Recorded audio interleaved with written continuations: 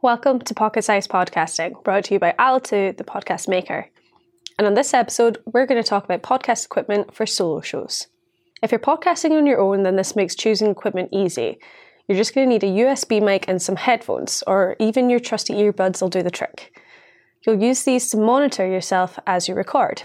That way you hear exactly what you record as it's recorded, and then you can pick up on any sound issues there and then. On the USB mic front, it seems like there are hundreds of quality and good value options on the market these days.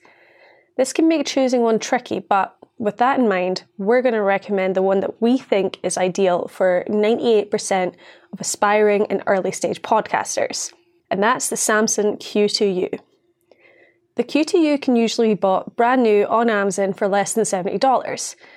You can also buy it in a special podcasting bundle along with headphones and a boom arm for around $95, which is a pretty excellent deal.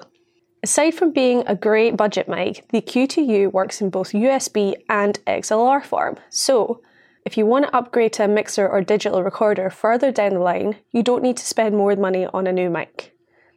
The Samson Q2U's availability varies depending on where you are in the world, but an almost identical mic is the ATR 2100. So, keep that in mind if you have trouble getting your hands on a Q2U.